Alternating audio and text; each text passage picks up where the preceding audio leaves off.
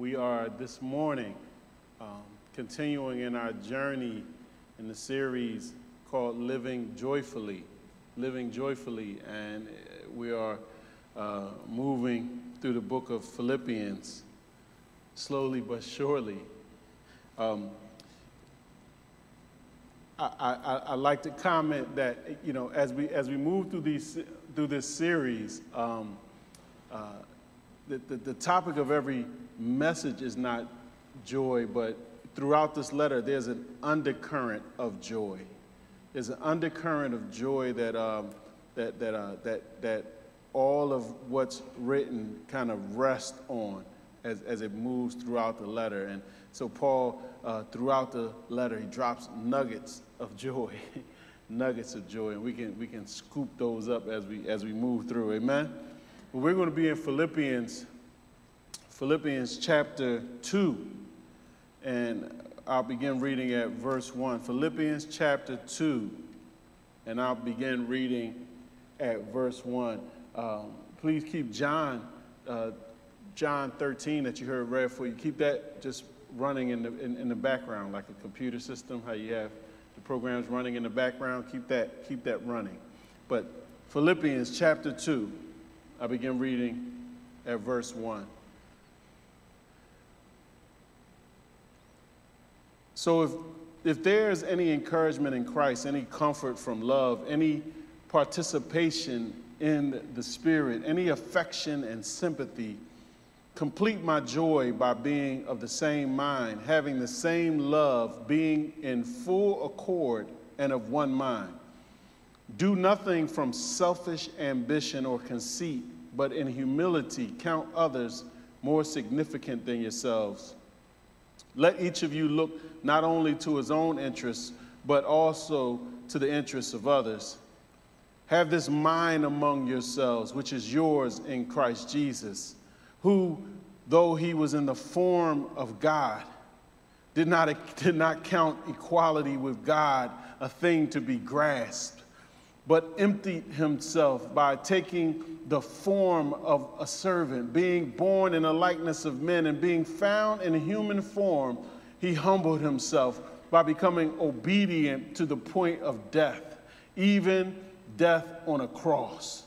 Therefore, God has highly exalted him and bestowed on him the name that is above every name, so that at the name of Jesus, every knee should bow in heaven and on earth and under the earth, and every tongue confess that Jesus Christ is Lord, to the glory of God the Father.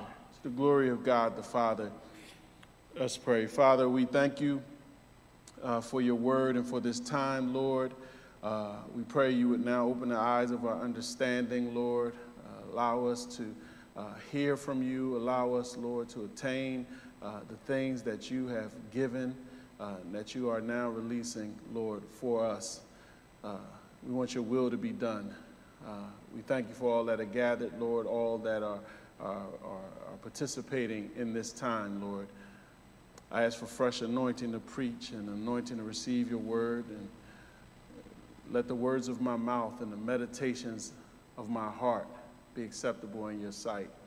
As Lord, you're my strength and my redeemer. In Jesus' name, amen.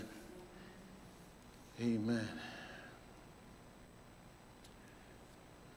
There's a truism that it is possible to be too big for God to use you, but never too small for God to use you. It's a truism. I mentioned before, I'll say again and share what St. Augustine once said the three essential components of the Christian life were. And those three essential components, according to St. Augustine, are humility, humility, and humility. If you're taking notes, it was humility. Essential. The sermon title today is Empty Yourself. Empty yourself. We share some background on this book of Philippians that Paul has written to this church in Philippi from his own imprisonment. And after sharing a little bit in chapter 1, after sharing his convictions on the benefits of living and dying in Christ, the Apostle Paul encouraged this church in Philippi to live like those who belong to the kingdom of Christ. He shared the need for them to stand together in the face of opposition and suffering. Despite their having different backgrounds, there's a retired Roman soldiers there in the church, and a wealthy businesswoman there in the church, a prison guard and his family. Paul reminds them that what they have in common is an even greater citizenship than Rome. They're citizens of heaven. How they regard one another will reflect to the world who they are as a good news community of Christ. And then by extension, who this Jesus is that they follow. The way they regard one another. Paul calls them to consider how they think about their community of faith. If they've really experienced the transforming power of the Spirit of God, they are to be radically different than their present society and surroundings. An idea is that he's calling them, and they are to be the humble, sacrificial, loving community that they are created to be in Christ. Be the humble, sacrificially loving community that you are created to be in Christ. He says, so if there is any encouragement in Christ, any comfort from love, any participation in the Spirit, any affection and sympathy, complete my joy by being of the same mind, having the same love, being in full accord and of one mind. Paul begins this section of the text asking questions that he already knew had affirmative answers.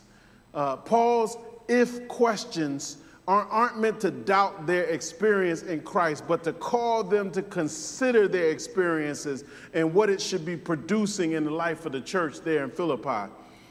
It's really like he's saying, since you have. He reminds them of how they've experienced nearness to Christ, his leaning in and his uplifting them through his word, the confirming of his love for them. Paul is wanting them to consider how the Spirit of God had worked in them, stirring up tender-hearted compassion in them from deep inside, the spiritual things that have been happening. He's wanting them to know Jesus, what Jesus has been accomplishing in them. And to know Jesus is to know his love working in your life toward you and then toward others. It's the knowing of him. This should be common to the Christian. Can you relate to the experience that they've had that Paul is bringing up, stirring up? Can you relate? Has Christ ever encouraged and comforted you? Just nod and say, yeah. In times of loss or discouragement, confusion or fatigue, has he made you able to continue when you thought you might not be able to continue? Have you ever been able to sing along with the psalmist to God, the words of Psalm 94:19, when the cares of my heart are many, your consolations cheer my soul, your comfort, it brings me joy. Have you ever felt his spirit stirring in you and witnessed it working in others, drawing you together? Yeah, Paul believes he's talking to a group that has already tasted and seen that the Lord is good, who've experienced his comfort and his encouragement and felt the impacts of the Holy Spirit coming alongside them all. He's writing to those that have been moved in the deepest parts of themselves with tenderness and care. Paul knows the audience he's talking to, so he leans in now to push them onward in Christ. They shouldn't just lounge in the privileges of being in the fellowship of God. They also need to walk in the purpose and responsibilities of that life in a unified way. Paul pushes them a little bit. He goes on to direct them again toward unity in the faith, as he had in chapter 1, a unity of thought and purpose, a single-minded, having oneness of soul and spirit. It could be described.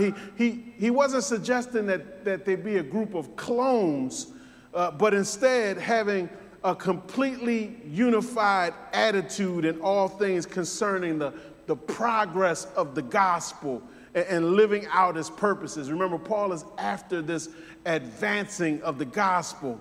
Sports fans understand this type of oneness of mind.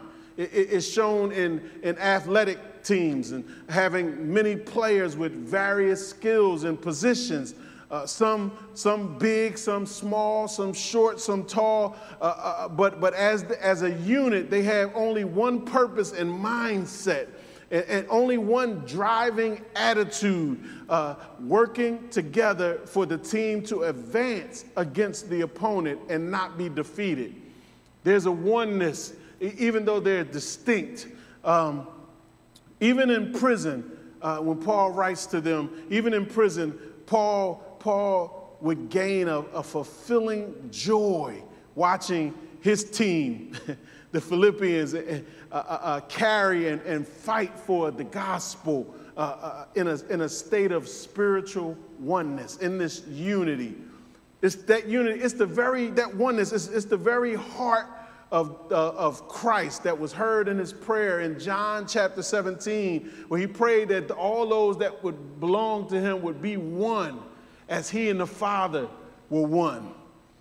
Notice the things that bring, here's a joy nugget, right? Notice the things that bring Paul joy are things that honor Christ.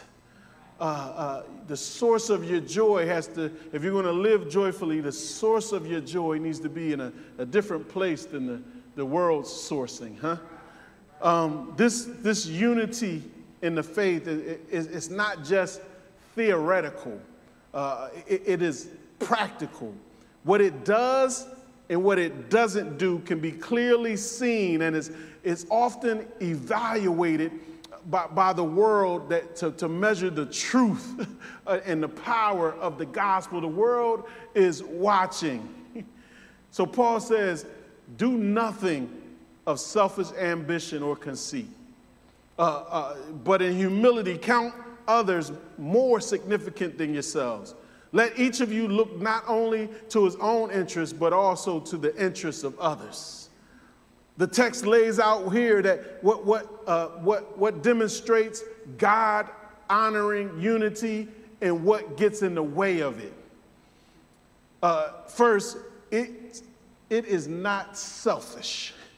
It doesn't look to promote self, always believing that I or my way is best. Some in Philippi may have been showing a my way is the best way attitude, which we know easily transitions into a my way or the highway attitude, or can be used as a platform to gather those who agree with them over and against those who don't agree with them. Selfish ambition and conceit ignores the warning of Romans chapter 12 and verse 3 to not think of oneself more highly than you ought to.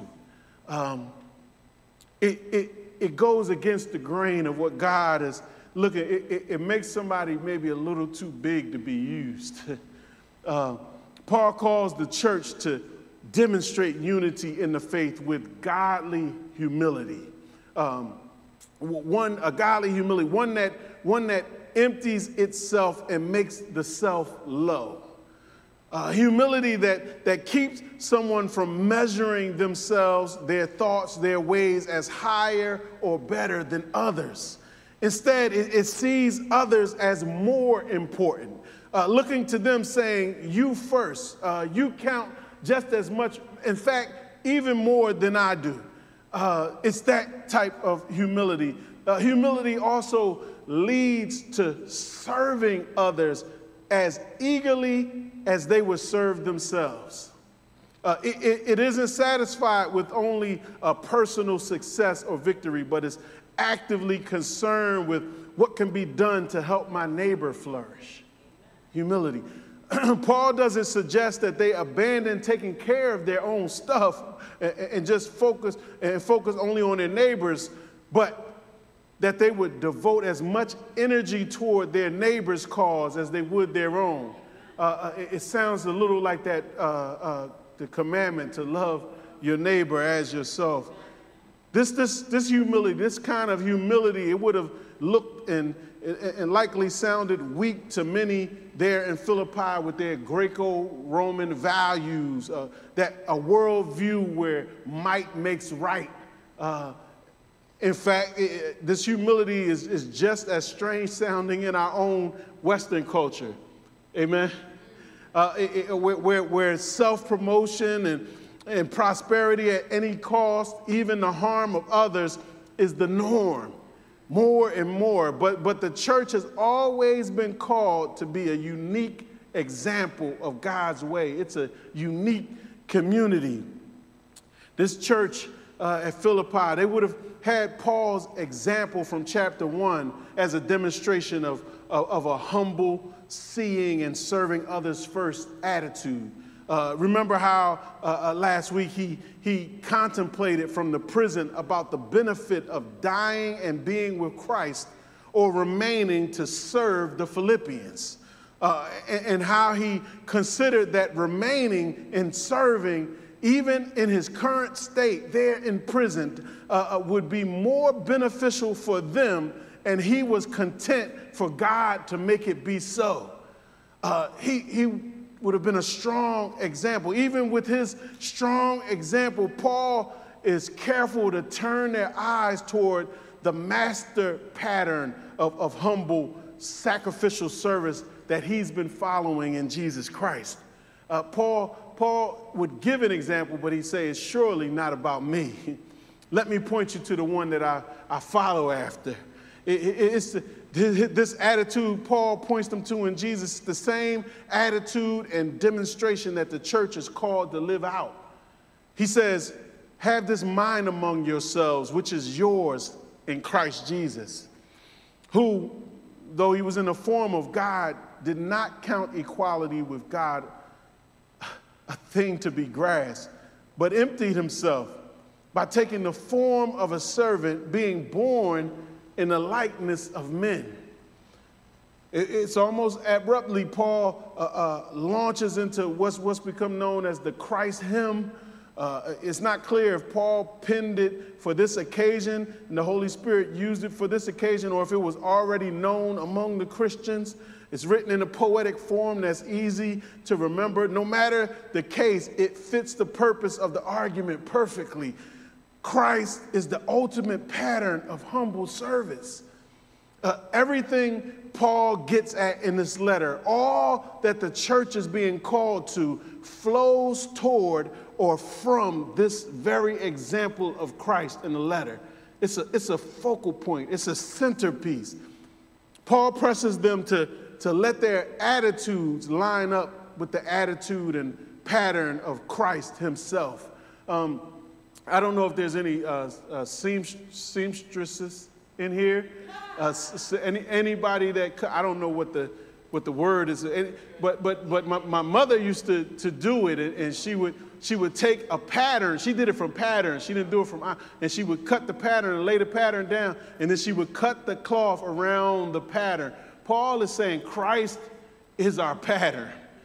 He said, if you want to know how to do this humble, sacrificial, loving, serving thing, look at him.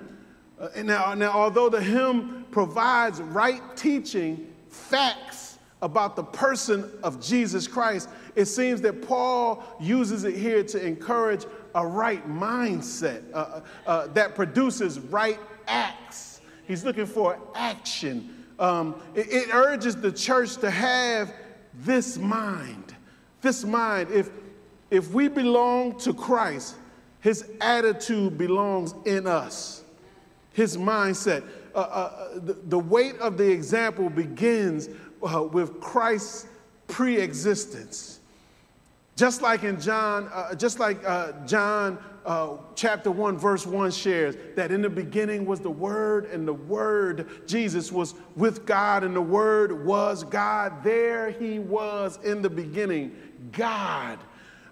His form, the form of God that he speaks about, his form expressing the true exact nature of God. There he is.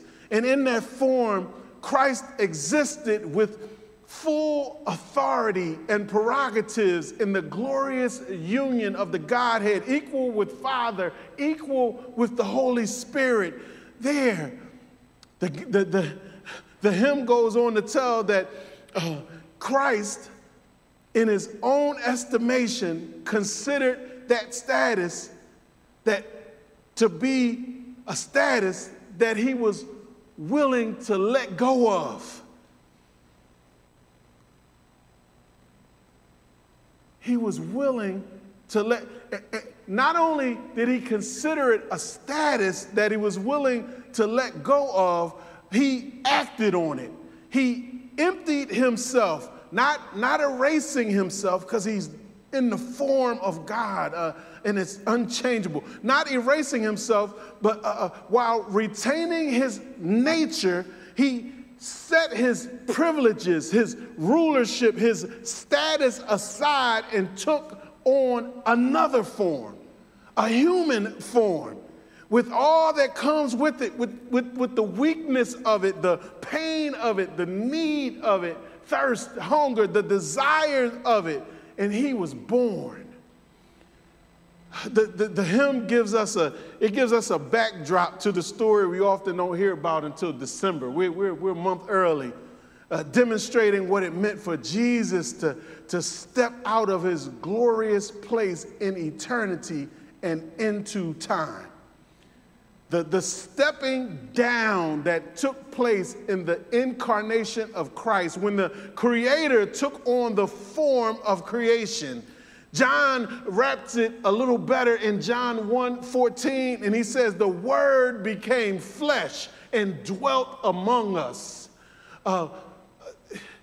This is hard for a finite human mind to hold on to. If I get excited or if I explode, y'all will understand. The Word became flesh and dwelt. Jesus said, I won't hold on to that, and I'll step into this. He let go of the place of glory and honor, and instead of coming as a ruler, he came to stand in the status of a servant. Maybe this will help you. One of my favorite TV shows is Undercover Boss. Anybody see that? It's where the CEOs of a company disguise themselves and come to work as average employees at that company. And then they're actually told what to do by the very people who work for them. We get to watch the founders and CEOs of the company being told to clean the toilets. Yeah. You can imagine it, right? Your company and your employees telling you what to do. But Christ didn't show up to entertain. That's still entertainment. Christ didn't show up to entertain, but to give himself sacrificially for those that he created. We find him in John 13, washing the disciples' feet. Washing feet. Considering this, let's check in. Is there any status or privilege that we carry that we're not willing to empty ourselves of for the unity and furthering of the gospel? I'll ask it again a little later. I'll let us think about it. Is there any service that's beneath us for the kingdom of God? Surely nothing that we want to hold on to can compare to what Christ was willing to let go. But if the incarnation wasn't enough of an example of humble service, the hymn shares even further humiliation that he took on. He demonstrated obedience to God in his sacrificial living and serving of others. But how far was he willing to go with his humble, obedient service? How far down would he go? Verse 8 says, and being found in human form, he humbled himself by becoming obedient to the point of death, even death on a cross. As if coming wasn't enough, being encountered as just a man by people in the world he created, he humbled himself even further to face man's greatest enemy, death. Face to face. Paul reminds the church that not only did he face death, but he faced the most shameful death available. Paul, on the cross, the cross, he faced the cross that was reserved for criminals. The cross that the Jews recognized as a curse, according to Deuteronomy 21 and verse 23.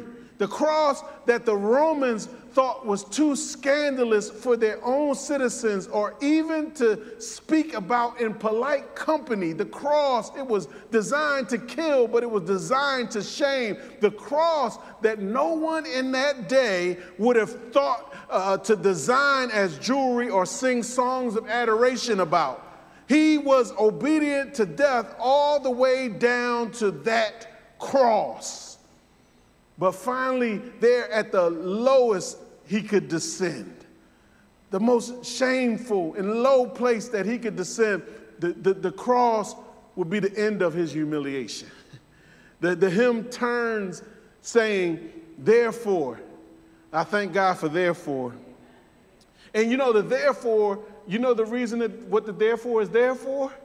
Because he was willing to humble himself. It says therefore.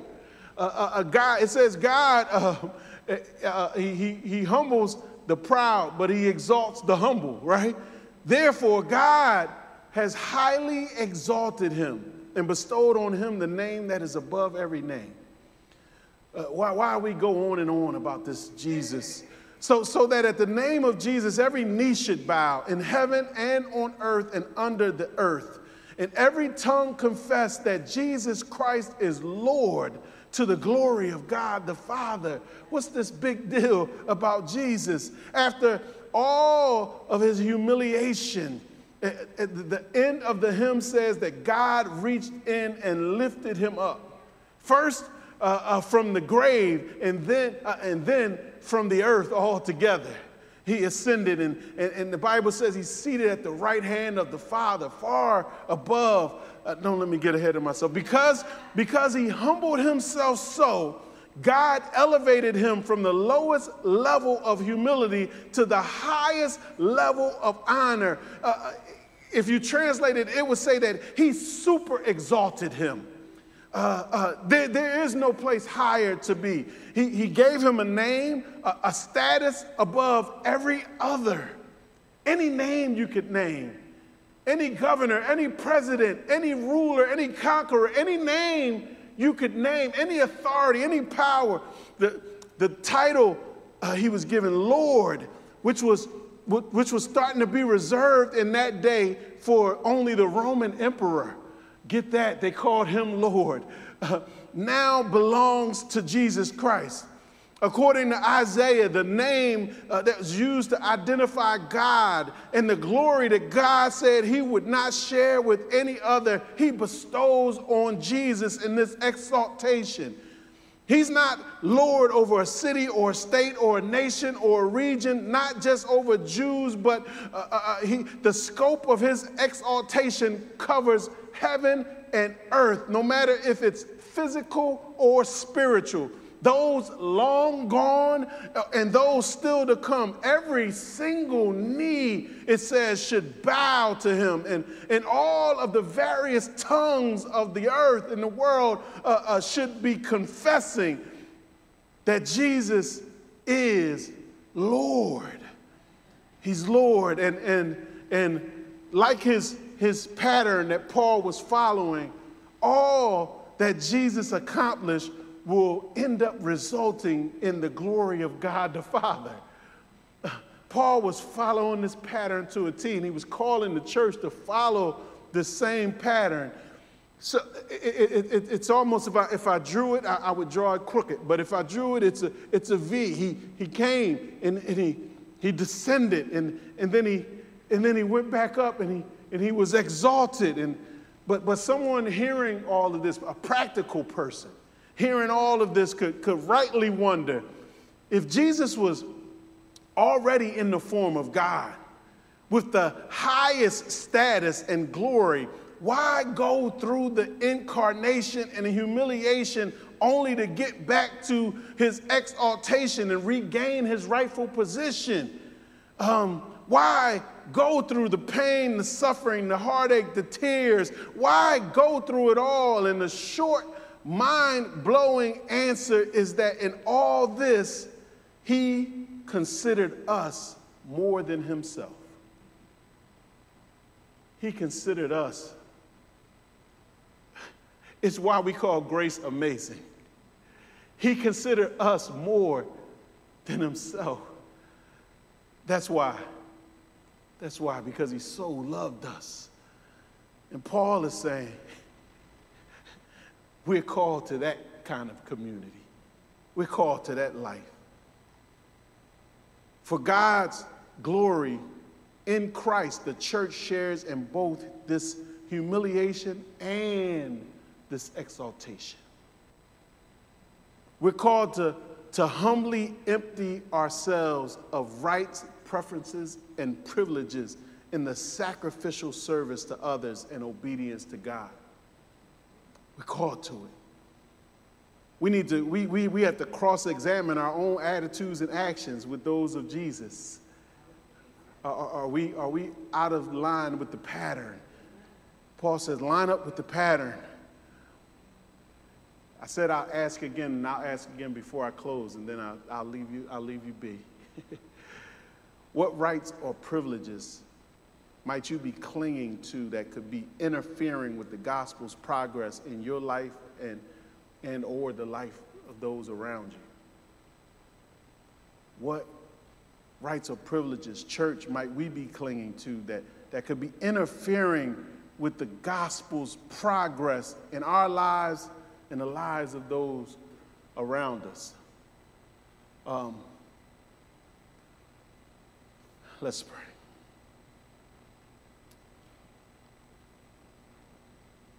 Father, let the reflection, Lord, the exhortation of your word reverberate in our souls and our spirits, Lord. We're called to be your church.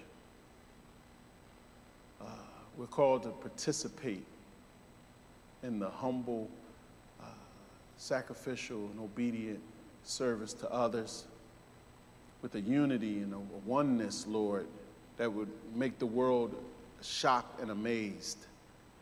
A oneness, Lord, and a humility that would glorify you and magnify you in the eyes of those that we would encounter. Help us to see those things in us, Lord, that do not lead to those ends.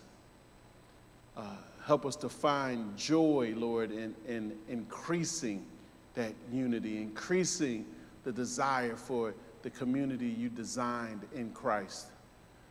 We thank you for this. We thank you for